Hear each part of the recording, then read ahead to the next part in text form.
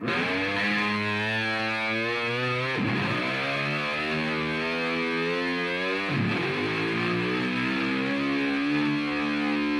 this is Ron Keel, the metal cowboy and host of the Streets of Rock and Roll radio show. This is Zach Wild, Black Label Society. Hey, this is Sebastian Bach. Hey, man, this is Richie Ramone. Hey, this is Bruce Kulick. Hey, this is Michael Anthony from Van Halen, Chickenfoot, and all points in between. And you and I are both here listening to The Shoe. The Shoe! You're listening to The Shoe. To The Shoe. You're listening to The Shoe. With the best guy I know. The best young guy I know, for sure. Miles Schuman. On iHeartRadio. Crank it up. It's Miles the Shoe Schuman, 15-year-old rock and roll radio host. You might be listening on iHeartRadio, Radio IO, WPNT. Wherever it is, it's still The Shoe. It's still me, and you know that. Anyways, today we have somebody that was on the show when I was doing it on Blog Talk Radio. He came on my Kissmas special, which is perfect because he was in the band Kiss. That's where you might know him. You might have seen him in Grand Funk Railroad 2, or any of his other stuff. But he's here today to talk about something really cool. So Bruce Kulick's on the phone. Bruce, how are you? Great. How's it going, Miles? It's good. It's been a while since we've talked. I think I saw you. I feel like I saw you kind of recently, maybe at a rock and roll fantasy camp. But yes, we got to work together, didn't we? You know. Well, yeah, that was a few years ago, but I feel like I saw you while I was there recently. I know I saw your brother recently, but I'm trying to think of when the last time I actually saw you was. It may have been. It probably would have been a Vegas thing, though, if we ran into each other. Yeah, that's right. Yeah. I think it was. You know, I have this guy doing something in my house right now, but he needs me to look at something. Can you just hold on a second? I know you'll edit everything, right? Yep. Mm-hmm. Okay, so just hang on a second. Okay, I'll be right back. All right. Bruce has somebody working in his house. All right, thanks. Now, Bruce, I'm curious to know, I was thinking about this when you said you had somebody working in your house. When somebody comes to work in your house or do something like that, do you ever get people, that know your work with Kiss and just want to talk about, your career and stuff with you? Well, yeah. I mean, there was one time I live in a townhome complex in LA, and I remember we needed some exterminator work, which is very typical in California. And I remember, so the two guys were addressing everybody. In other words, all the homeowners were meeting the exterminator team, because we needed to talk about, maybe tenting the building, about termites, which is a big thing in L.A. for sure. Mm-hmm. Yeah. And all of a sudden, one of the guys just he looks at me, he goes "Aren't you?" You know what I mean? And he recognizes me because he's a big Kiss fan. It was so embarrassing because it was in front of. I can imagine. Most of my neighbors know, and believe me, living in L.A., it's not a big deal. You got. Steve Perry from Journey owns many homes, but I'd seen him in the neighborhood. He lives next block, and but you're just trying to talk about Starbucks termites here, and you could see anybody. You know what I mean? Anybody famous. So, but that was really funny. It was a little embarrassing for me. But you're just trying to talk about termites. Yeah, we're here for that. But look, there's pluses and minuses. Certainly, the people in a city like L.A., which is kind of common for entertainment people to be, it's not so unusual to have a neighbor that's maybe travels the world and does and is known on the way I'm known. But, known a little more than just the neighbor. But I'll be honest, when I was back in Iowa recently, I did an in-store for a local shop that I'm related to my brother-in-law through my sister, through my wife's sister, is a great guitar player, and he works at this really cool music chain in Iowa, and I agreed since I was going to be there, let's do an in-store, this would be fun. And in Iowa, it just seems, besides me having a nice turnout. Is that where you're from, Iowa? No. That's where Lisa's from. Lisa's family, my wife's. Right. But, man, it didn't matter where we went in Iowa, somebody would stop me and knew who I was. Really? That's got to be kind of fun. That's got to be kind of fun, though. It's fun. It's kind of funny. I mean, obviously, the more rural you go, and if you're known and if they're a fan, that's more exciting for them. You get what I'm saying, Yeah. And in L.A., like I said, everyone's just in a hurry to get where they got to go. They're not looking for some guitar player that might not have been in a band. Although, it was really funny. I'd take my elderly mom, God bless her, I'll bring her to some of the doctors.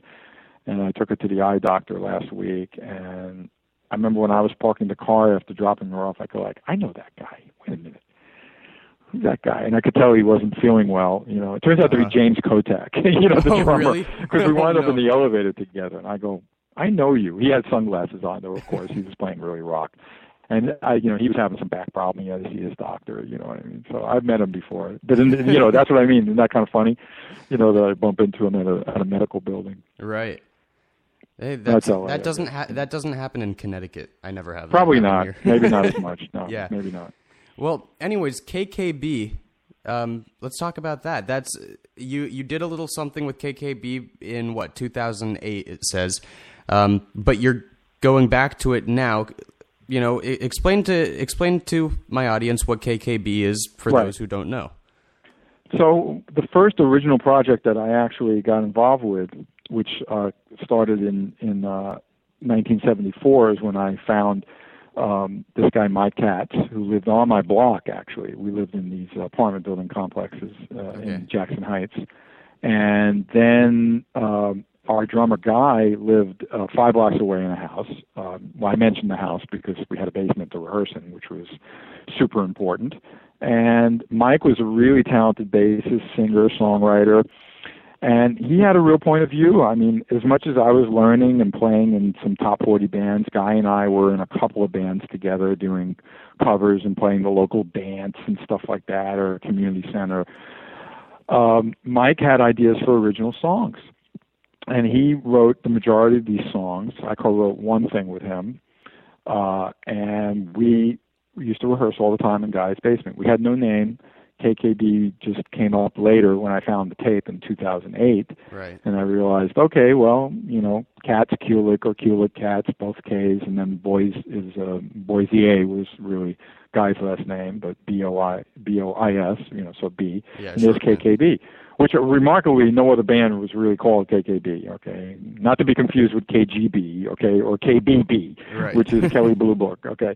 Anyway, so fast forward, we recorded, like I said, these songs in '74, and I found a tape that I definitely have been careful with a lot of things from my past, fortunately, and I've been archiving, but I always had this tape on Radio Shack tape, which is not great quality, but I did have a tape of us that had the date and the songs and a couple other things on it. And at a garage sale back in '08, I found somebody was selling a really good working TIAC tape recorder. Played it back. Friends of mine heard it and said, "This is great. You got to put it out." So all I knew in 2008, of course, I reached out to Mike. We've been in touch, through the years. Sure. Because I'd see him sometimes in New York when I'd travel for myself or Grand Funk or Fantasy Camp or whatever. But I did ask him, "Do you know where the tapes are?" If he knew where the original tapes were, and he didn't. He knew nothing. Okay. So that Radio Shack tape, all I could do then was transfer it to Pro Tools, try to clean it up the best I could. Couldn't manipulate it because it's a finished mix, on 2 tracks. And I realized in 2008 people were still hungry for physical product, more so than now, but still I printed up a number of them, and that year sold this limited number of KKB 1974, I called it. That's right. So I gave it a title and everything. And it So got a good reaction. You can't get that anymore, right? That was, no, that's been out of print forever. Okay. I mean, basically past that year, you couldn't buy it. I rarely ever see them on eBay or anything. Okay. So fast forward to, and I was fine with that. I sold it.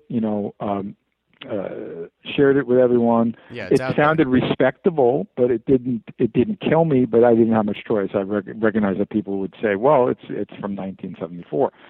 Then fast forward about 2 years ago, and Mike finds the tapes, the original tapes. And now I am like, get those over to a studio and transfer them as soon as you can to digital, which he does. And then have that guy upload that so I can send it to my engineer to examine what we have as individual tapes. So, 2 gig later of, digital transfer at a high bit rate, these tapes were pristine. They were saved perfectly. However he stored them were fine, and the quality of that tape was not Radio Shack. Okay, if you get so what I'm it sounds saying. good. It sounds good. Yeah, it was a tape from the studio. In fact, Mike, I think, used to go in sometimes because post our session, the day we recorded all that stuff, he did fool around with vocals again at another time. Okay. Okay. And there were some mixes that he did with vocals. I didn't like those mixes. But, you know, he tried some effects on vocals and things like that. So now that we had the original 4 tracks, now I realized I can bring it to my favorite engineer, this guy Brian Virtue, who's worked with a lot of big people, and we can remaster and remix this properly. Obviously, the opportunity was there that I could have doubled things. I could have gotten crazy with it, but I did not want to do that. Okay? You left it. I wanted to leave it. The only thing we did was we added strings to the ballad, which was just 2 voices and a guitar, and now it has a professional string quartet on it with a beautiful chart written by Jeremy Rubolino, the guy who produced BK3 for me, who's a string arranger as well. And that came out great. But I did not want to put this out without a bigger catch, okay, knowing that I was going to be kind of honest about the music. I could have doubled all the guitars. I could have replaced guitars. None of that made sense to me, you know. The key here was restraint and not to overdo it just because I had the original 4 tracks, okay. Besides the fact there were a lot of bleed amongst the tracks, okay. So it's your playing from 35 years ago then? 40 years ago. 40 years ago. 74. Okay. 41 years if you really want to be technical, almost. Oh, okay. Anyway, my only ambition, if I was going to put it out again, was to have another valuable thing, which is going to be a new song. So I challenged Mike with that, and he agreed. And I did have a riff that I thought reminded me of something like KKB, and sent him home with that because he was out here in L.A. And I couldn't believe what he turned that riff into, which is that new song, Got to Get Back, which, ironically, even though it's the title of the record and the first song, it does sound like something that could have been 40 years old, which is pretty crazy, you know, when you think about it.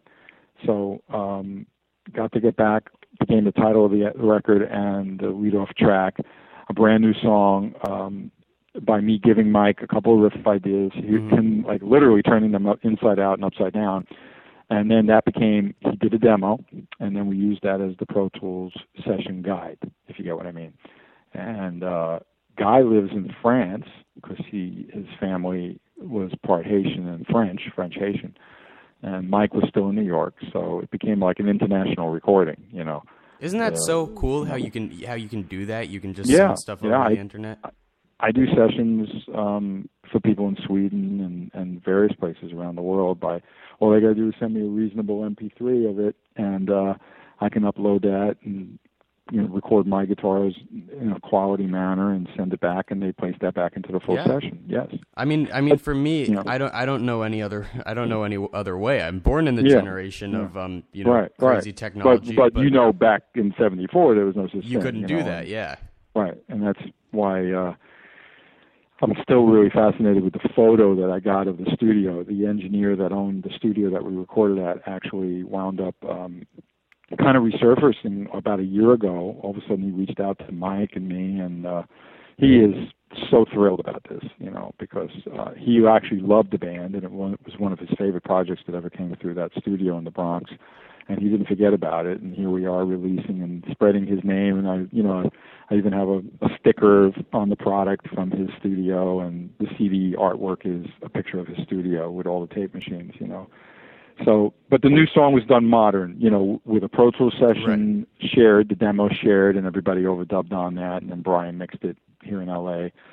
And there's something about that song that really fits with the others, even though it was done, 40 years later. Kind of weird. So it's just that one song, to be clear, that's a new song. The other 6 are just old. The opening track, correct? And the rest were all recorded in '74. Wow. With no fancy manipulation. There were no overdubs. There's one guitar thing, and trying to find my way of the song I co-wrote, where I go on the vocal track and I do this like phased octave theme on the guitar. Ooh. We didn't have the luxury of punching in or anything, and if it was going to be an overdub, it had to be on a free track. So the only free track possible when you got bass on one, guitar on the other, and drums on the other is the vocal track. You see what I mean?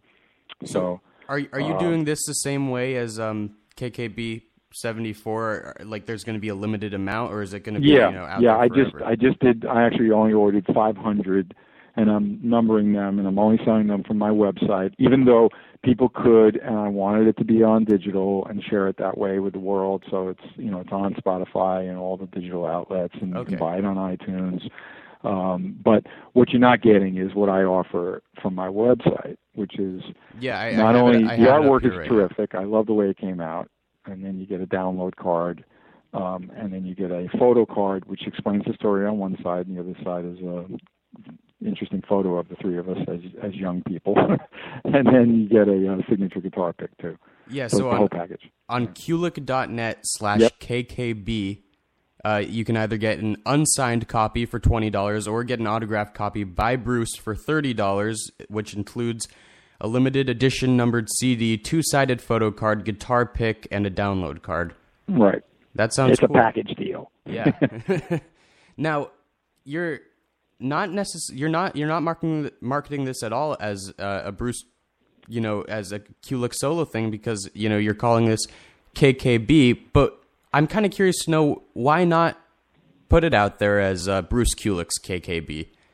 Well, the only thing I did similar to what you're mentioning is I did want the connection, at least on the internet or when people search, especially in the digital domain. So technically the single I tagged as featuring Bruce Kulick, okay? Because I do want the connection between my name and KKB. KKB as itself has, there's no history of gigs and albums coming out on real labels and all in the past, if you get what I'm saying, to make it show up somewhere. When I discussed this with TuneCore in some correspondence with the people there, they were like, well, why would you feature yourself if you're in the band? Now, they don't understand my history and my, how people know me. Right. So I let them tell me their thoughts, but then I discussed it with Brian and a few other of my, what I like to call Team Kulick, and I didn't agree with them. I do want the connection between me, but this isn't my solo thing. It if anything, it's more Mike's music and Mike's vision than mine. It's just I happen to have a long resume and fans that are curious about my career. And as much as Mike's gone on and he did some other things musically, people aren't. He doesn't have that searchable history on the internet. Yeah, you're the one in the band with a name. In other right. words. Yeah. So that's why I kind of figured, as much as I'm never trying to represent it as my solo thing, because it's really not. This was my first original band. I think the bigger question is, why didn't we 40 years ago showcase for somebody or try to get a label or a manager to follow our dream of these? Well, why didn't you? That's a good question. I don't know. I have no clue. No answer. I know Mike got busy doing some gigs with USO, and I continued on to play some top 40 gigs, and then next thing I know, I'm backing up disco artists, George McRae and Andrea True Connection, and then I'm off with with my career, eventually winding up with Meatloaf and carrying on and the rest of my resume. But the point is, I don't know. I mean, I know we did it for the right reasons, because we love the music and we love the challenge of the creativity of learning these songs, and we love the songs. You realize there was so much dynamics in the songs. You're a bass player. Listen to what Mike's doing on that instrument. It's crazy. So you're not going to tour this, are you? You're not? Well, look, I know Mike and Guy would love to do a gig. First of all, the material's not that easy, but more importantly, forgetting the job of rehearsing it and learning it. And you're in another band. Yeah. I can't suddenly say to Grand Funk. I have no reason after 15 years for me to say to Grand Funk, when I've always fit other things in when I can and when it's appropriate. Hey guys, I need 2 months to go tour with KKB. No, I can't do that. That brings up another question I have. Mm-hmm. How come you've never put out a record with Grand Funk? There hasn't even been a Grand Funk record since the early 80s. You're exactly right. And look, when you get involved with another band, just like when I entered Kiss, clearly the goals and the desires and the work is generated by Gene and Paul. They're going to decide, all right, it's time to do another record. Okay, we're going to go tour here. We're going to South America. Whatever it is, you're following their lead. for many reasons. Some of them I understand, some I still am not real clear on. But I know how to be a team player. That if Don and Mel don't want to try to record a new record, even though they know they have a terrific, band now for 15 years, it's totally their prerogative. It could have to do with, contractual things with the old label Capitol. It could have to do with issues with market corporation. I have no idea. It's not my business. All I know is if they wanted to do something, I'd be there, with bells on, as the old expression go. And if not, I'm there to do the gigs. You know what I mean? And play my heart out, which is what I do. Would you ever? Is that something you've wanted to do in the past, though? Put out a Grand Funk record? I'm always up for anything that anybody throws me. And again, if they don't have the desire, I'm not going to, like bang my head against the wall about it. Gotcha. Why would I? Yeah. We do some new songs. I mean, they're not new anymore, but there is songs that are not from the Grand Funk catalog in the set. But that's totally their call, and I always respect. They created Grand Funk with Mark. It's their band, and I am not the one to tell them it's worth doing this or not worth doing this. It makes no sense for me to tell. I know that from working with Gene and Paul with Kiss. There's no reason to try to put somebody in a place where if they don't have that desire, why would I want to try to push them that way?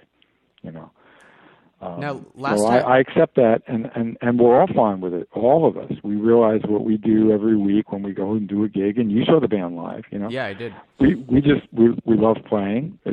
Everyone is terrific on their instrument and does works together well on stage. And you guys sound good too.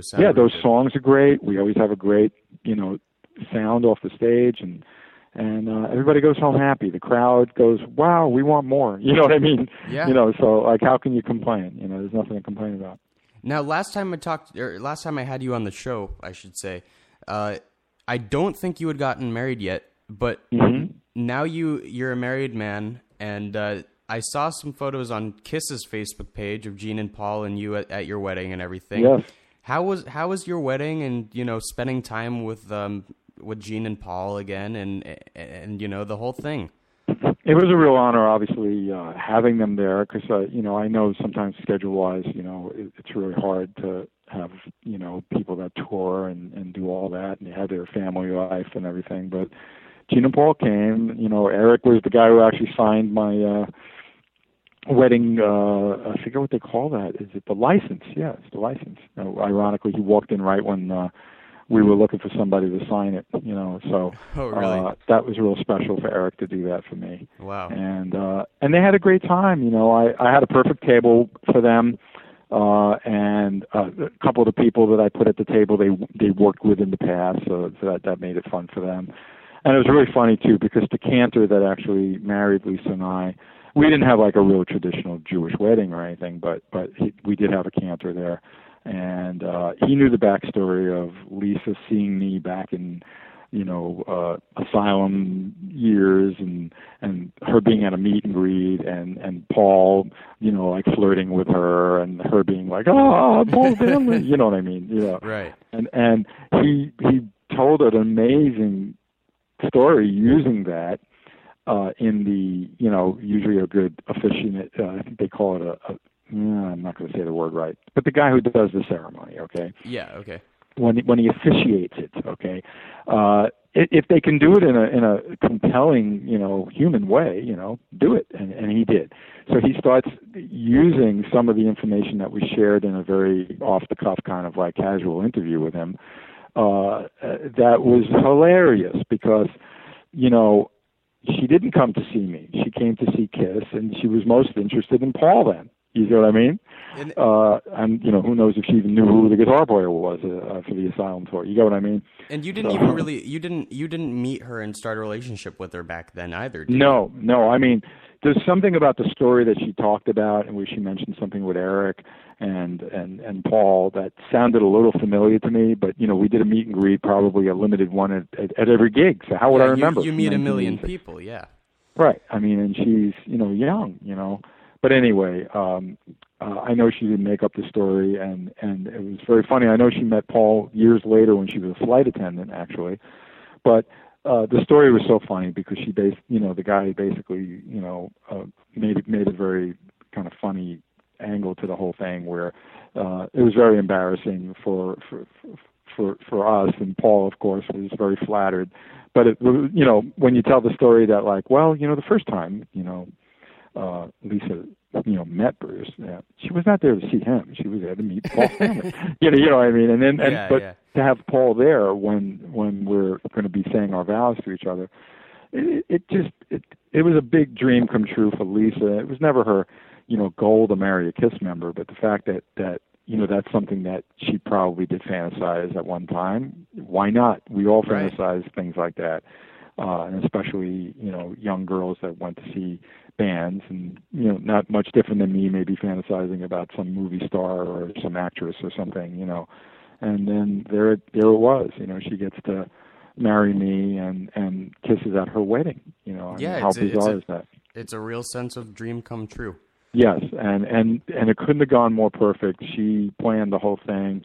I was a wreck, and I didn't even think I'd make it through it. I thought, during the vows, I'll break down and cry because, I can be emotional at times. And I was so perfect. I was so proud of myself.